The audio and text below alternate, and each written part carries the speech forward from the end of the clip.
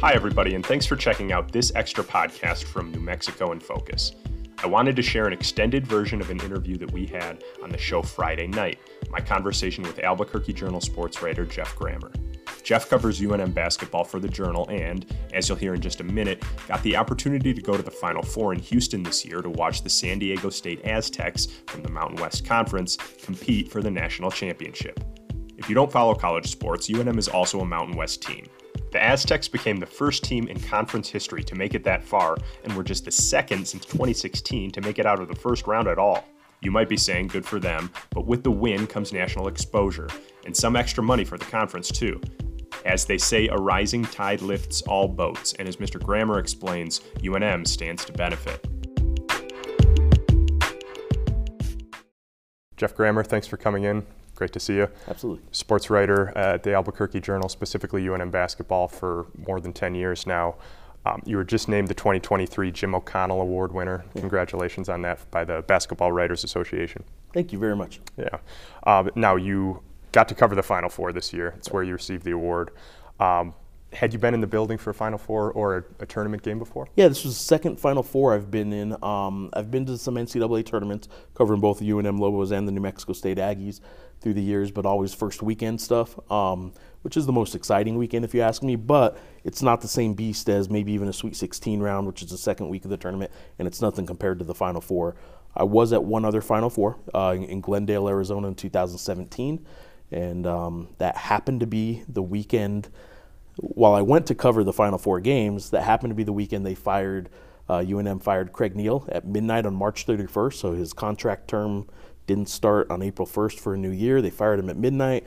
I ended up spending the whole weekend doing a coaching search story, and so my one previous Final Four didn't have a whole lot of actual game coverage or player features, so I was happy this time to actually get to watch some of the games and cover some of the stories. Yeah, what was it like in Houston? How did they do it? It was so Houston was a unique setup where, first of all, the NRG Stadium is where they had the game. By now, most people understand they don't have basketball Final Fours and national championship games in basketball arenas anymore. They have them in football stadiums so they can fit more people. National championship game, I believe, had 72,000 plus 72,000 in the arena. It is where the Houston Texans play, but as such, they have to put the stage down on the football field and they elevate it so people can see. Because if you think of the pit, for instance, it just kind of comes down to the court, right? And everybody can see because they're all looking down. Well, a football stadium is so far wide, much wider. The seats come down, but then you have all this ground to cover till there's a court. So they elevate it like a stage, like you're at a concert, so people on ground level can see. It's a unique setup, and it has to be with that many people there and that much media covering it. But it also kind of messes with the players a little bit and how they shoot and their sight lines. While you think they're just looking at a basket, the background is hundreds and hundreds of feet away, whereas they're used to playing in a basketball arena and that has just, maybe 30 or 40 feet away, there's going to be fans already. So it does mess with some players sometimes, and it's just a whole different setup, but it all adds to the special uniqueness of what the Final Four is. Of course. Now, obviously, San Diego State was the star of the tournament this past year for the Mountain West also. Yeah. But let's talk Lobos for a minute. After they started lengthy stretch of undefeated ball to start the year, everything was looking good. But obviously, they ended up losing in the first round of the NIT. Yep. Not the greatest finish. Because of San Diego State's run representing the Mountain West Conference, how does that impact the legitimacy of the conference and UNM by extension? Yeah, I mean, big time. The Mountain West overall, first of all, had a really good, solid regular season this year. And UNM was a big part of that. They were the last team undefeated in Division I basketball. There's 363 Division I teams. The last team in the country without a loss was the UNM Lobos. Stuff like that sort of adds to the perception and gets some attention. So UNM added to the Mountain West, kind of building some legitimacy in the regular season this year. They didn't finish as well as they'd like. They did get invited to the NIT, first postseason appearance for the Lobos of any kind since 2014. So they helped out, but if the Mountain West got into the NCAA tournament, they got 4 teams in this year. San Diego State obviously made the run to the national championship game, but they got 4 teams in last year, and all 4 teams lost. In fact, going into this year's tournament, the Mountain West had an 11-game losing streak in the Mountain West or in the NCAA tournament. They were starting to build a perception of they may be good in the regular season, But once they get into the NCAA tournament, they're not that good. And it was starting to really resonate with national media, fans around the country. And that's why I think San Diego State doing what they did this year in the NCAA tournament, not just getting there, but actually winning, getting to the Sweet 16 round was a big accomplishment for this league. They were the first Mountain West team ever to get to the Elite Eight. Then they were the first Mountain West team ever to get to the Final Four, hit a buzzer beater. Lamont Butler hit that buzzer beater in the Final Four. Is actually the same guy that hit a buzzer beater here in the pit earlier this year. And then they get to the national championship game. That run for San Diego State helped kind of make what the Mountain West had been doing for about 5 or 6 years, really, where they were getting multiple teams to the tournament but not winning. It kind of erased some of the doubt with all that. I talked to a lot of national writers in Houston about that, and I know one of them, Jeff Goodman, said they desperately needed this. I know Pat Forty from Sports Illustrated said, yeah, they needed to legitimize what they had been doing for so many years, and San Diego State did that this year. So how that helps UNM, maybe it helps a little in recruiting, maybe it helps with the TV contract for the whole league down the road, but ultimately I think it just helps with future NCAA tournaments, and maybe a team that's right on the cusp, do we let them in the tournament or not, maybe it makes it a little easier for those teams to get in. Sure. Now, in an article you wrote recently about kind of how this all helps shake out in the Mountain West, you mentioned money. Yeah. It's obviously a big factor in anything, but specifically in this one, a team goes that far. Where does that money go that San Diego State is bringing into the conference? So obviously the financial component to this, there's a couple angles to what the financial component is. For San Diego State specifically, we've probably heard stories through the years when a team wins a national championship in football or makes a deep run in the tournament, their attendance goes up, not their attendance, their enrollment at the school, and the brand exposure for the university itself, all that helps finances. But real specifically, the NCAA tournament was purchased, the media rights to that was purchased by Turner CBS Sports years ago, and I think the current deal right now is like $10 billion. Regardless, it's multi-billions of dollars, which leads to, okay, the NCAA has all this money for the NCAA tournament. How do we disperse that money to our members, to our league members? And like I said, there's 363 Division I teams that the NCAA has to figure out how to disperse this money to. They do it in a way called unit shares. Unit shares mean this. Every team, every game in the NCAA tournament has 2 teams, so there's 2 units. Every team appearing in the game gets 1 unit. So the Mountain West this year knew they were getting 4 units because they got 4 teams into the NCAA tournament. A unit share represents about, this year, and the number fluctuates every year, but this year represents roughly $340,000. So every game that the Mountain West played in got about $340,000. But it's not paid out immediately, and it's not paid out to the school that appeared in that game. It is paid to the conference, and it's split up over 6 years. The conference can decide what to do with that. Well, we then take the next step. San Diego State actually won some games. The Mountain West overall, getting 4 teams in and having San Diego State win multiple games and get to the Final Four, they ended up having 8 units. That 8 units, for the life of the 6-year window that the NCAA will pay it, will come out to about $16 million for the Mountain West Conference. You cut that up 11 ways. There's 11 full-time members in the Mountain West. That's good money for a school like New Mexico that now gets to count on its budget, which is about a $30 million athletics department budget. They get to count now for 6 more years on so many, several $100,000 extra each year. And there's schools that have a much lower athletic department budget than UNM does in the Mountain West. So this is real money. This really helps a school and a league like the Mountain West. Now, you look at a Pac-12, an SEC or an ACC conference, a Big Ten, they're getting 18, 19, 20, sometimes 30 units per year. They're in a different stratosphere in terms of the economics. But when you talk about how needed this run was for the Mountain West by San Diego State to get to the Final Four, it wasn't just about perception. It wasn't just about this national perception that they couldn't win in the tournament. It was about dollars and cents. They got a whole lot of money because of it. So that money that comes to UNM, how is that used? Will we see an impact on the court itself in recruiting or somewhere else? You should. That money goes into basically a big pot of money that can be dispersed everywhere. It doesn't, just because it's basketball money doesn't mean it necessarily goes straight to basketball. At UNM, it's one of the handful of schools left that have FBS level football and makes more money in ticket revenue from their basketball team. Almost across the country, if you have an FBS level school, your football team's making more money. That's not the case here. UNM basketball still makes most of its money, makes about 3.5%. probably north of that now, but after this past season, but about $3.5 million a year in ticket revenue.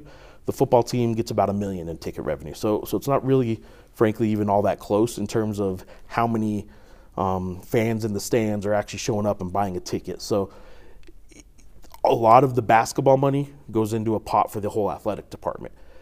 I know the basketball coaches and basketball fans would certainly like to see, if it's basketball money, go right back into basketball and invest in more recruiting, pay coaches and assistants more, whatever you can do to reinvest in basketball. It doesn't necessarily happen that way all the time, though. Okay. Now, in terms of exposure, yeah. San Diego State going on so far, will that affect how this NCAA tournament selection committee considers Mountain West teams moving forward? I think so. I think the answer is yes. Now, technically, they go year by year. They just look at the numbers. They have a model of many different computer systems that rank teams. They have the human element, the eye test, what a team looks like and how they're performing. All these computer models that are supposed to take all of that out of the equation.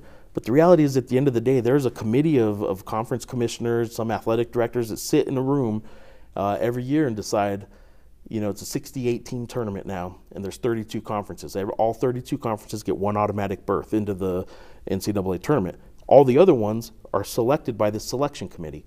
So when they select which teams get the at-large berth into the NCAA tournament, there's a human element. And I don't think you can tell me that after, again, what was going into this year's NCAA tournament was an 11-game Mountain West losing streak. They hadn't won a game since 2018 in the tournament.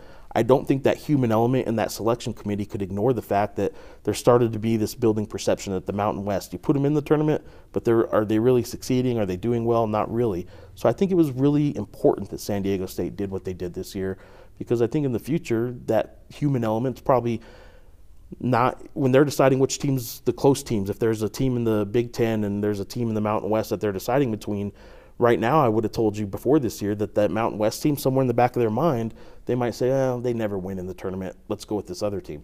Now I think that gets eliminated a little bit. So yeah, it helps. So they've had this success. They go all the way to the national championship game, first time ever for the Mountain West. But now there's speculation that they could leave the conference. Yeah. Do you think that's a realistic possibility? Well, it is realistic, but the conference realignment landscape in college athletics right now is really unique.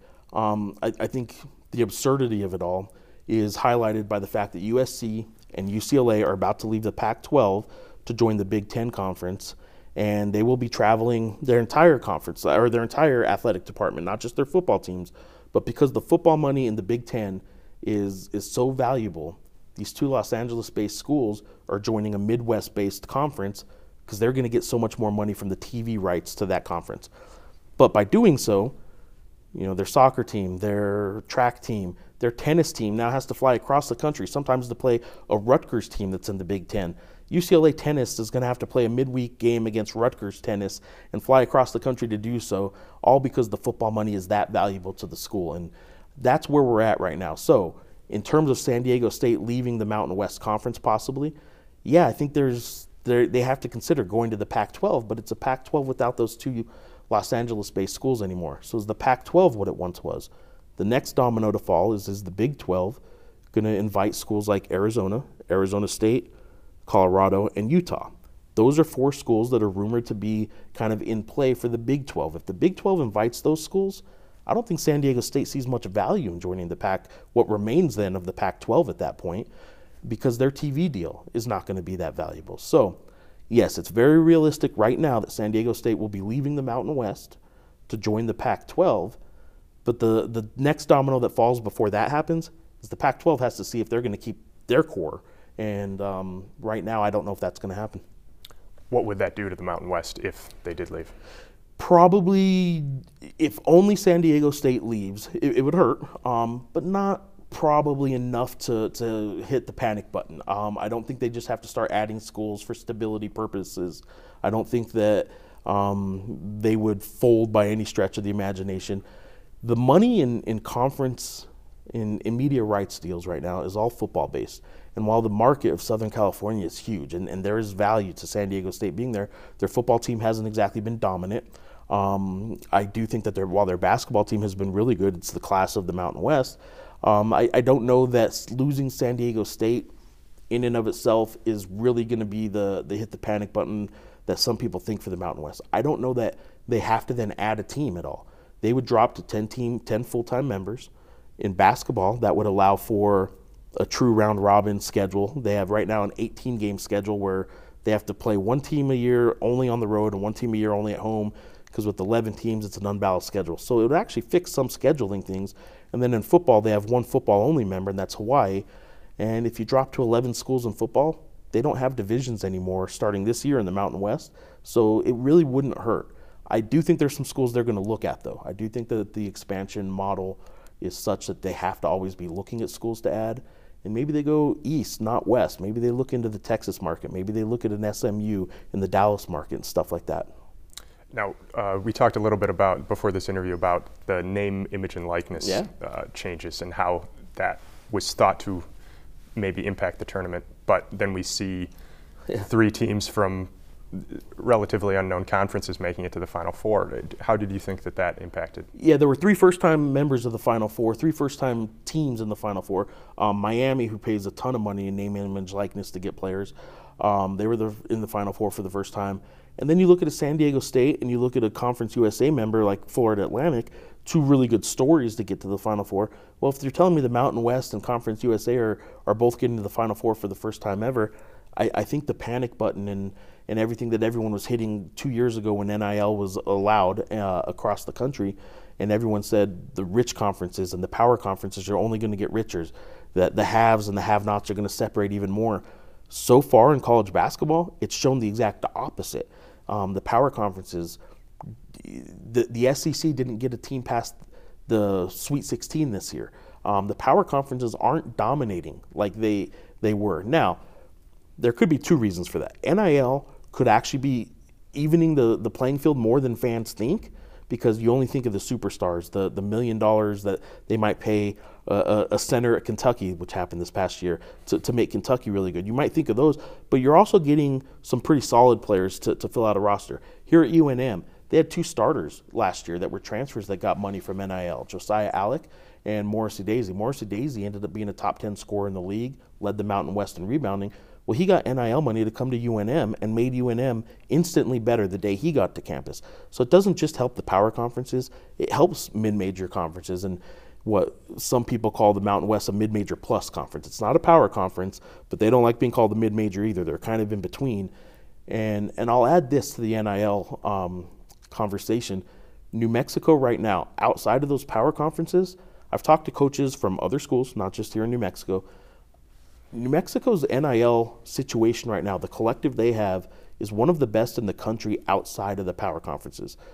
So maybe it gives a school like a New Mexico a chance to compete even more than it was 5 years ago, 10 years ago, because they can collectively gather enough money to pay some players a lot more money than people realize.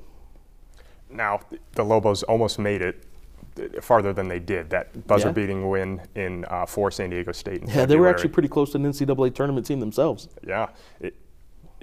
Do you think if they would have pulled through in that San Diego State game that they could have made the tournament? Yeah, probably. I do.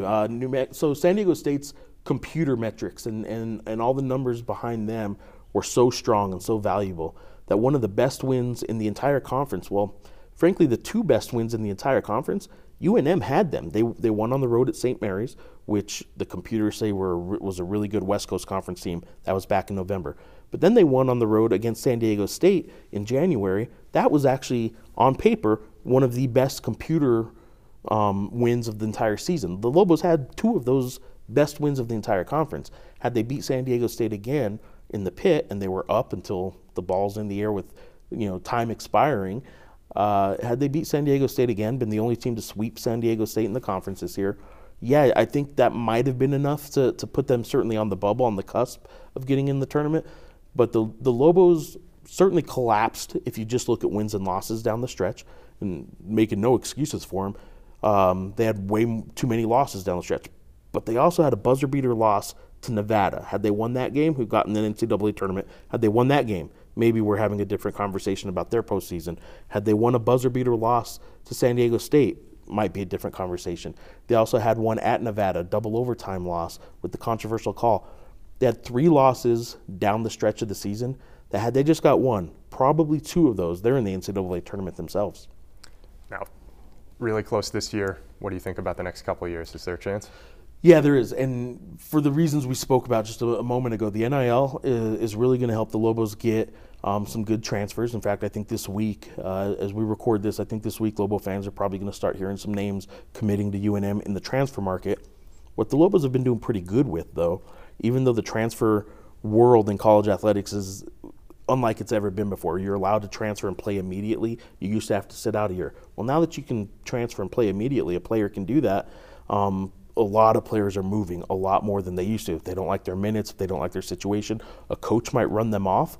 Fans don't think about that a whole lot, but sometimes when the player leaves a school, it's because the coach kind of said, look, I don't see your role as being very good next year. Well, as much transferring is going on now, and the Lobos are hitting that transfer market really, really hard to get somebody who's already played at the college level. They've also done 2 really good years of getting incoming freshmen, so maybe they can build 2 or 3 years down the road.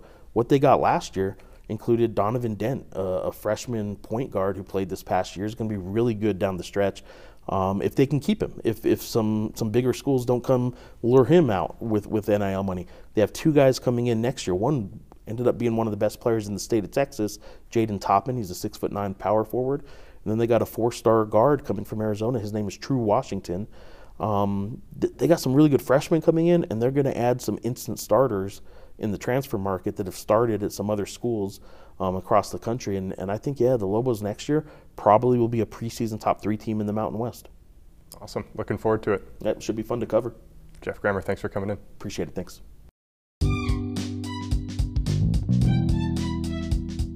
Congratulations to Jeff once again on winning the 2023 Jim O'Connell Award from the U.S. Basketball Writers Association. It's an incredible honor, and he definitely deserves it. It's always interesting talking to someone who's been devoted to a topic for years, and for Jeff, that's Lobo basketball. If you want to read anything that he's written, and I recommend that you do, check out the description of this episode of the podcast. Thanks again for listening to this interview. We'll be back Monday.